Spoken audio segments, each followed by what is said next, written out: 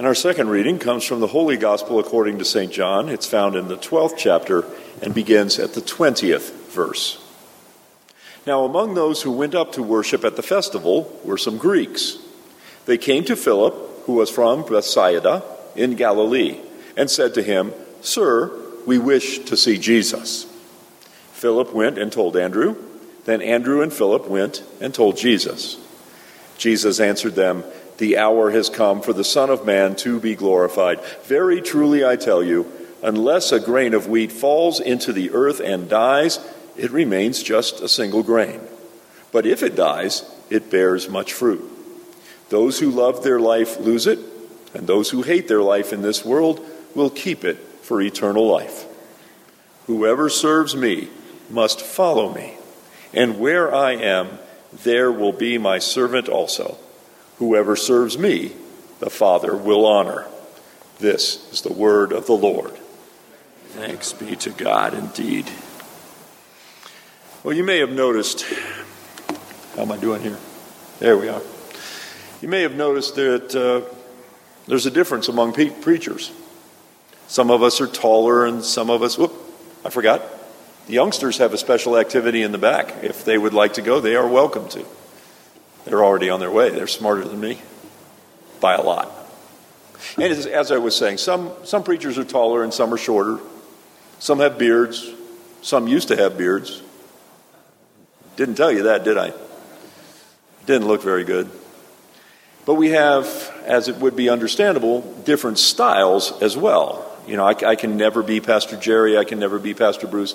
I cannot be Pastor Carol or any other pastor you've ever enjoyed in your life. I can't be. I'm not them, and they are not one another. And so our sermons vary, even from week to week sometimes. Some sermons are absolutely marvelous. They're great. They touch your soul. You leave feeling something has changed within you. And other sermons, they just sort of fall flat. Some sermons do both. If you've ever discussed a sermon with your spouse on the way from this place, you might find out you both got a different impression of that word. And that's the work of the Holy Spirit. Sometimes it conveys more than one meaning. Some preachers use a block of time to preach deeply on a theme, or they offer a series over a period of weeks to focus on a large section of Scripture. And that's what our Pastor Jerry has done over this past month. Some pastors use their time in the pulpit to educate all of us on the essentials of the Christian faith and the Christian life. And they encourage us to more faithful living within those parameters. And that's what our Pastor Bruce has been doing as he leaves us a spoken legacy in these last weeks before his coming retirement in December. Now, I'm a little weird in this day and age. I'm one of those preachers who has fallen in love with something called the lectionary. It's an old-fashioned churchy word, but the lectionary is just a series of lessons that was come up with, decades ago. It's a 3-year cycle, and these are the lessons that go, and this is the order they go in. Over and over and over again in that 3-year cycle. But as boring as that may sound, I've found that it's been absolutely amazing to see how often those lessons are assigned for a given week, and on that very same week, that's exactly the lesson that was needed because of something that happened in the community or happened in the world. So many times that has occurred. And so today, I'm going to step way out of my comfort zone. We're not going to do the lectionary lessons this day. Instead, I'm going to preach about something else. I'm going to preach about something that most people sitting in chairs like the ones you're sitting in today find absolutely boring. Yeah, I can hear it. Woo, boring. I'm going to say something today about the Lutheran liturgy. You know what liturgy is. It's the order of things that we do and say through the course of our time in worship in this room. Whether we come on Saturday or we come on Sunday, whether we come to a so-called contemporary service or a very traditional one, the liturgy is the liturgy. It's the order in which we do things. In particular, I'd like to focus on something called confession and forgiveness. I could just hear you saying in your minds right now, oh good, confession, woohoo, yeah, yay. Not this, Pastor, please. We just did that. And I can hear your minds working too. As nice as they are, if these chairs were a little bit more comfortable, you could catch up on your nap time right about now. Because, well, I warned you the subject matter was considered by many to be boring. And so I get it. And I understand boring in the church. Things we do repetitively over and over again until it becomes stupefying. So here's a video I thought might sort of show you what people in the pews look like when we go through confession and forgiveness week after week. Pie Jesu Domine, dona eis requiem. Pie Jesu Domine, dona eis requiem. Pie Jesu Domine, dona eis requiem. Pie Jesu Domine, dona eis requiem. Pie Jesu Domine, dona eis requiem. Pie Jesu Domine, dona eis requiem.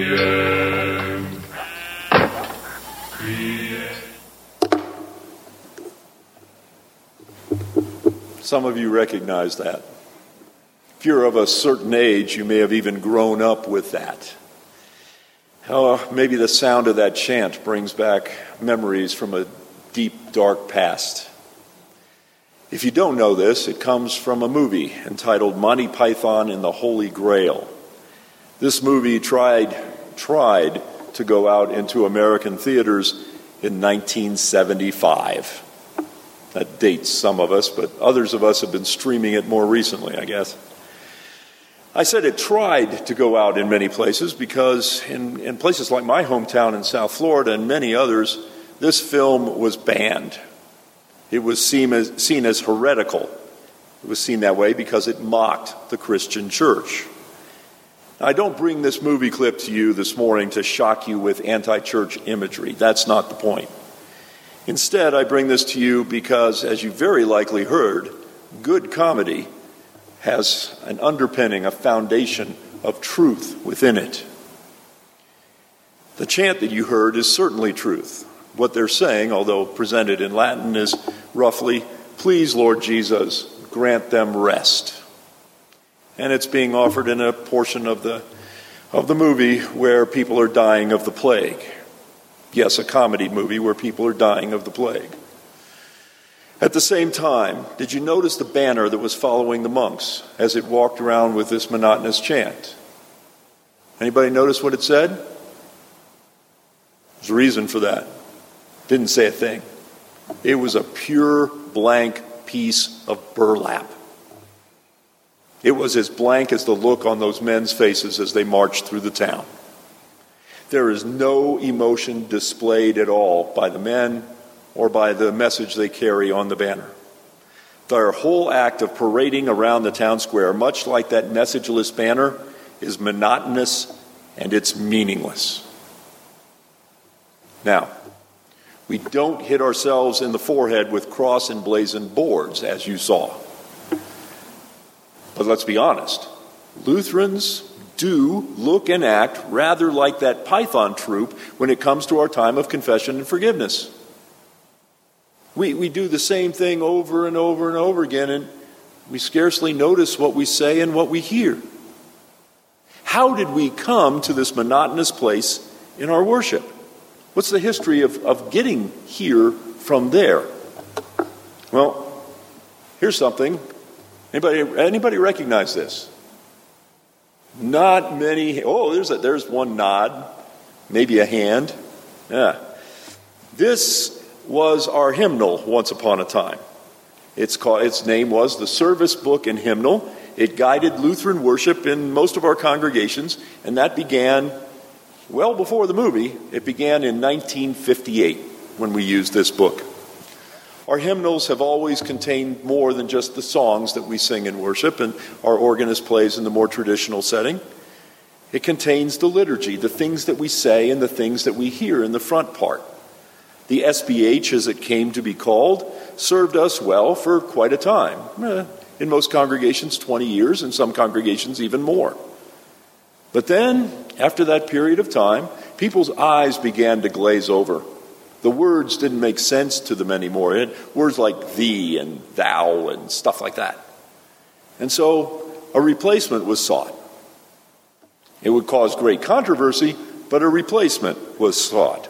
And the replacement looks like something more familiar to you. It looks like that. That's my copy. It's right here.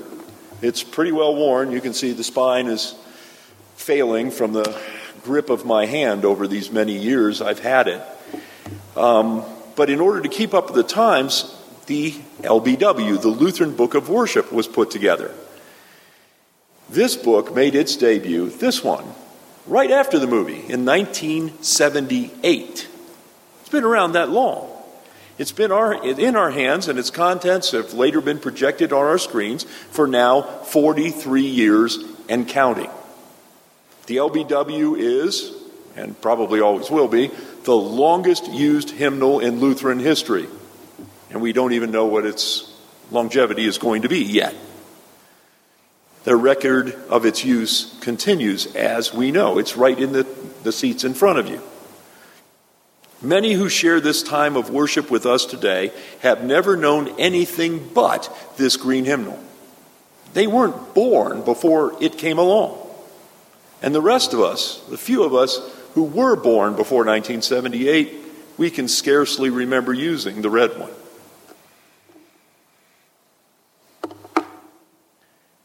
With this history in mind, it's no wonder that we seem to lapse from consciousness almost when we share our green book style of confession, as we did this morning.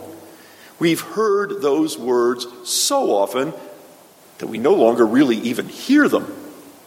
For many, the LBW's very important words of confession have taken on the sound of an echoey blah, blah, blah, blah, blah, blah, blah.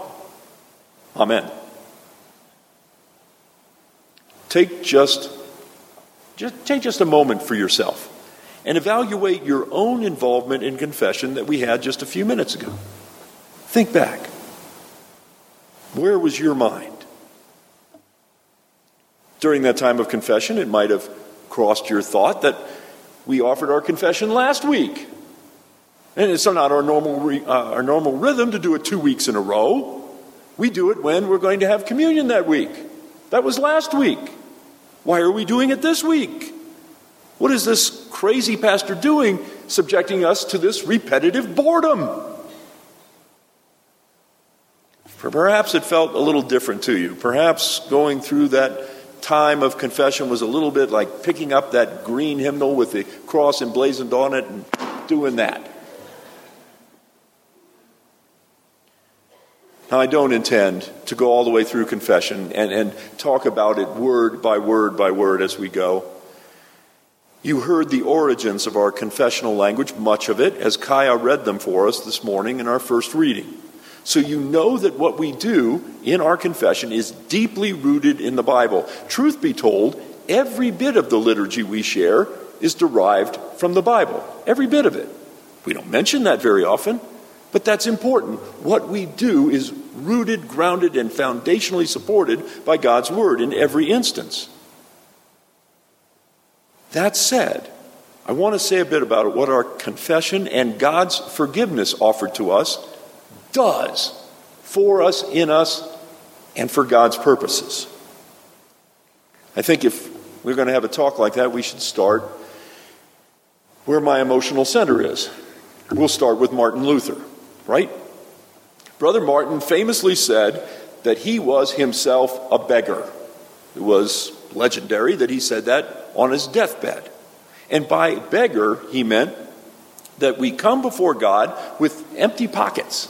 We have nothing. We have absolutely nothing with which we can go and purchase our salvation.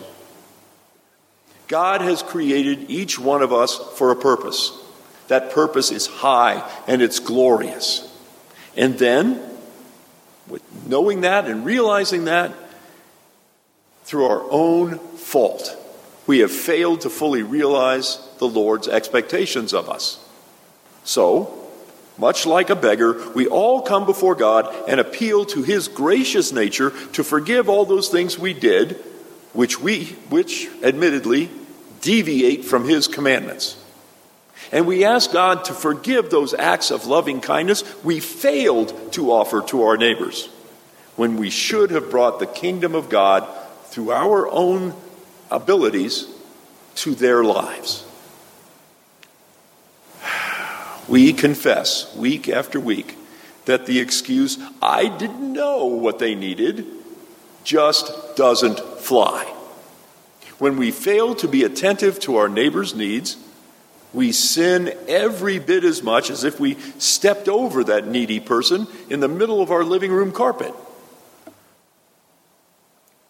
Thanks be to God that it is in his nature to forgive us for our lapses, to forgive us for our sins. But that being said, we take advantage of God's good nature when we finish our confession, receive the announcement of his forgiveness, technically called the absolution, and then we wipe our hands and we just move on.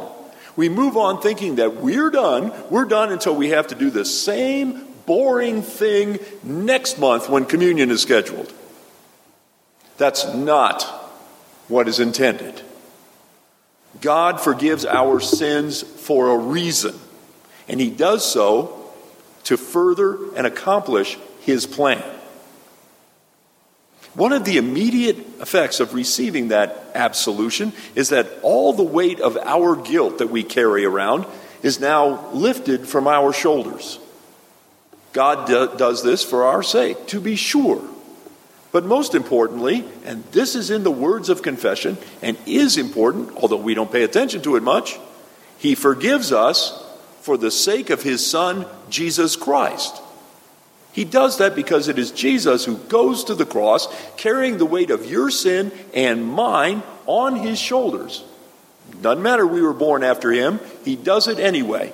He takes our sin with that weight to the cross. It's not just his body weight that dies there.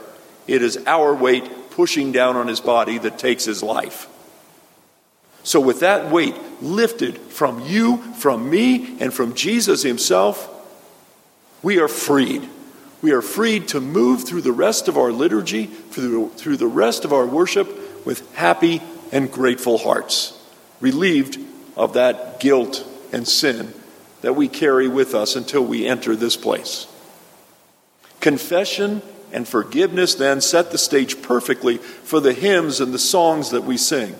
It sets the mood as it should be for the Word of God, which is read and interpreted for us. It is the stage upon which our prayers rest.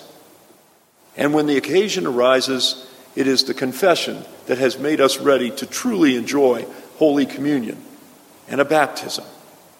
With our guilt washed away, we receive God's goodness in all of these forms with greater understanding and greater appreciation than would be possible if we had been, weighted down and distracted with all those previous feelings we had, previous failings having caused them. And then, having enjoyed all of those things, from the confession through the rest of our liturgy, we come to the very end of our service. We come to another boring piece of liturgy, the one that ends our worship. It doesn't even have an imaginative name. It's just called the sending. The sending has been said the same way in churches like this, again, from the hymnal, every week since 1978. It's that here we go again moment. Pie Jesu Domine, dona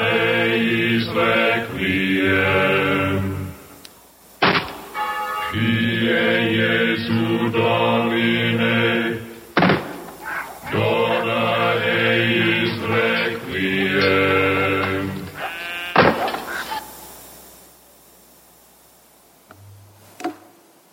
Oh yeah, the sending. The sending. Go in peace and serve the Lord. Thanks be to God. Amen. It's another piece of liturgy that we just don't hear. At least we don't hear its meaning anymore. Consider this. Confession and forgiveness at one end and the sending at the other bracket our worship. They act, in a way, as bookends. And bookends, as you know, connect things that lie between them.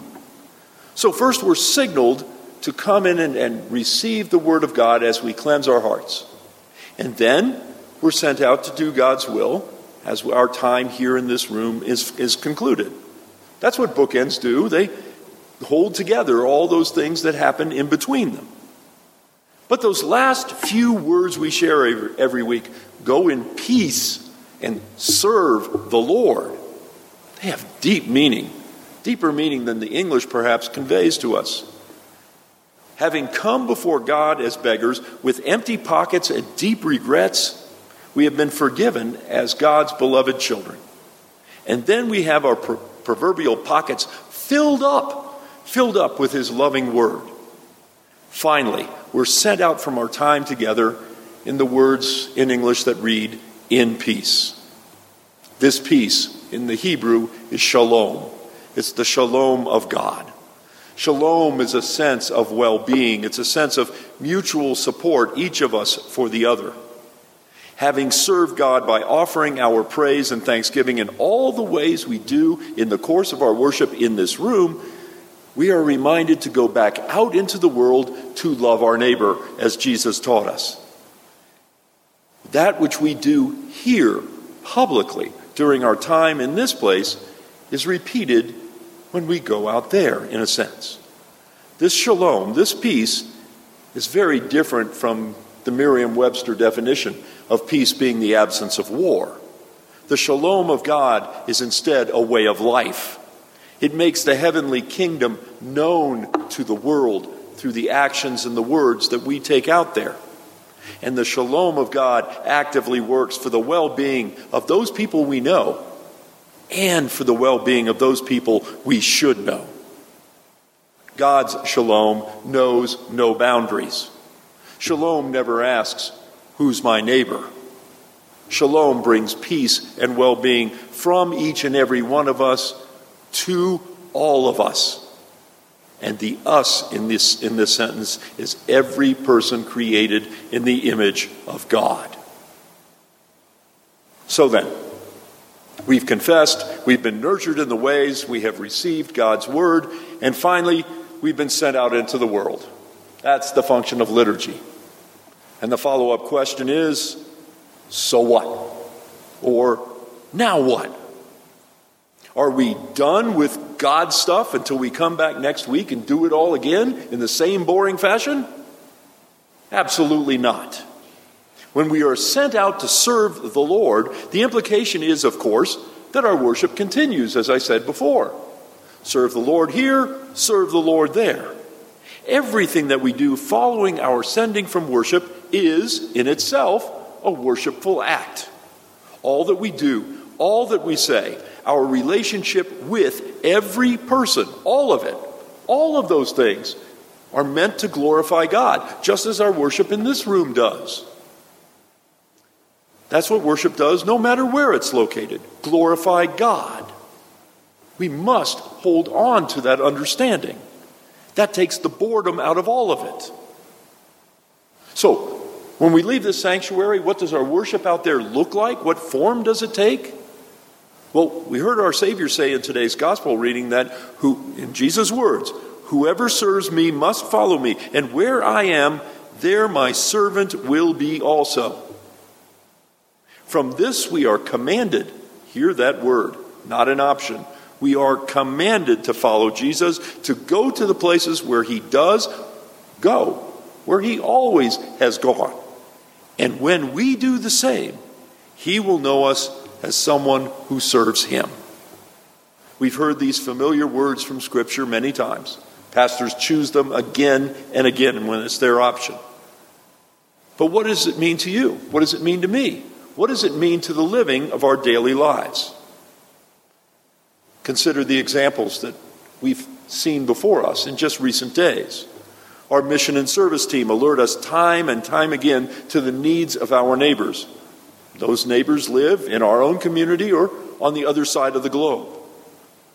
And you ask, isn't it enough to drop a contribution of goods in the collection box or write a check to advance the ministry selected for us to support every month?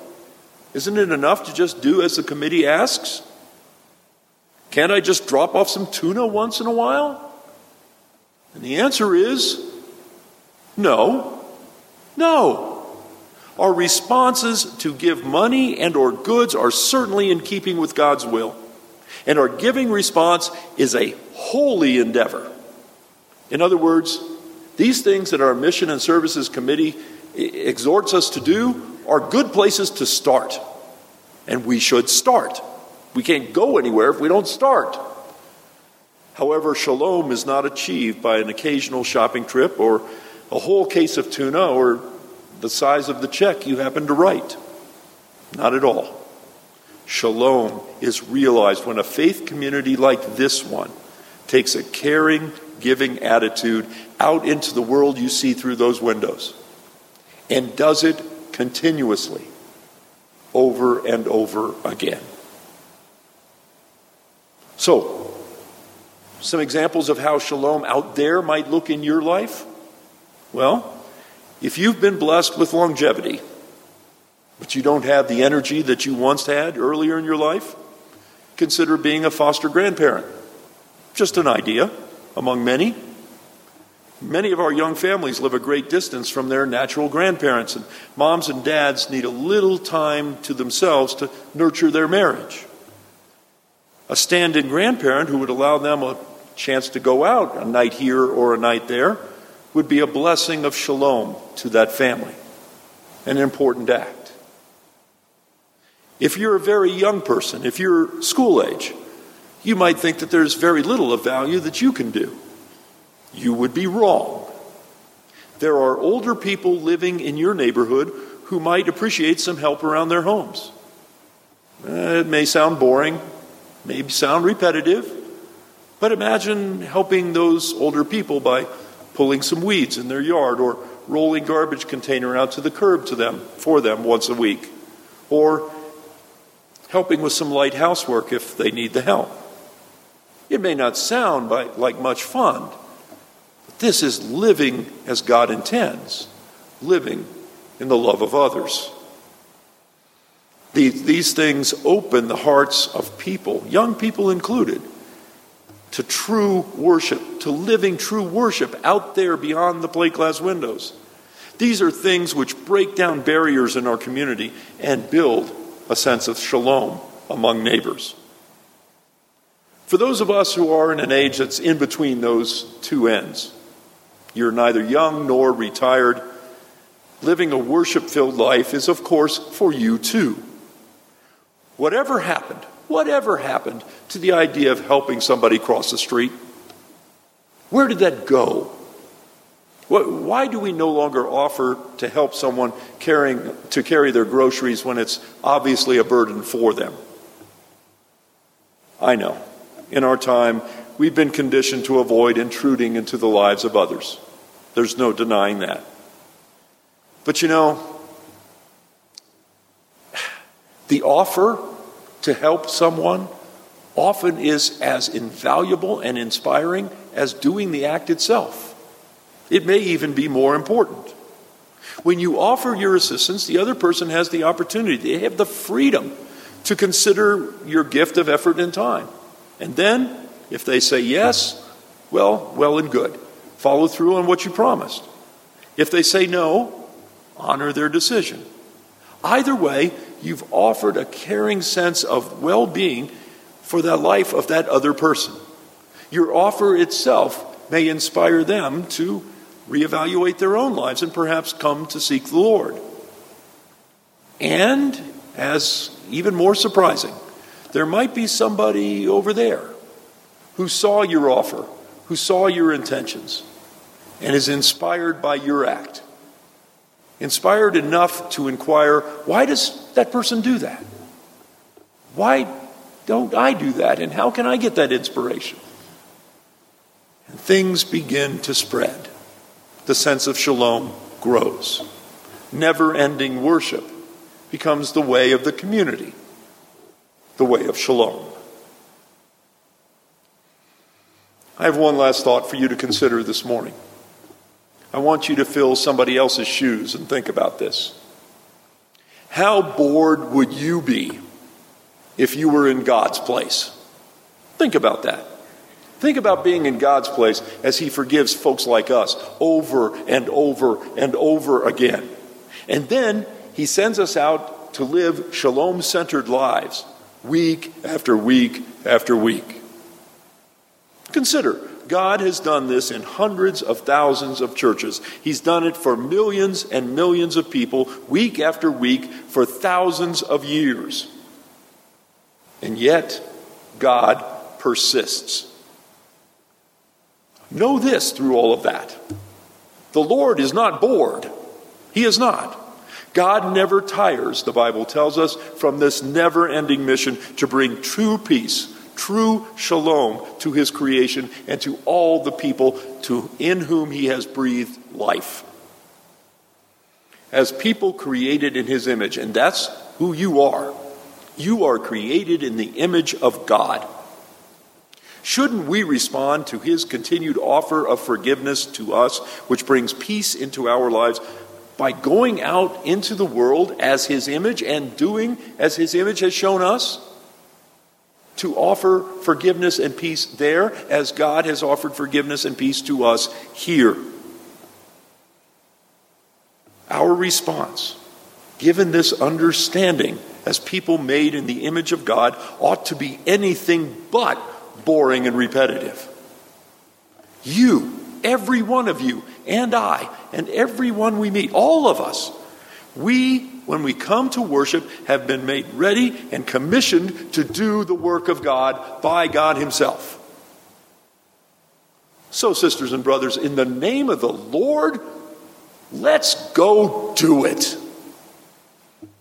Amen.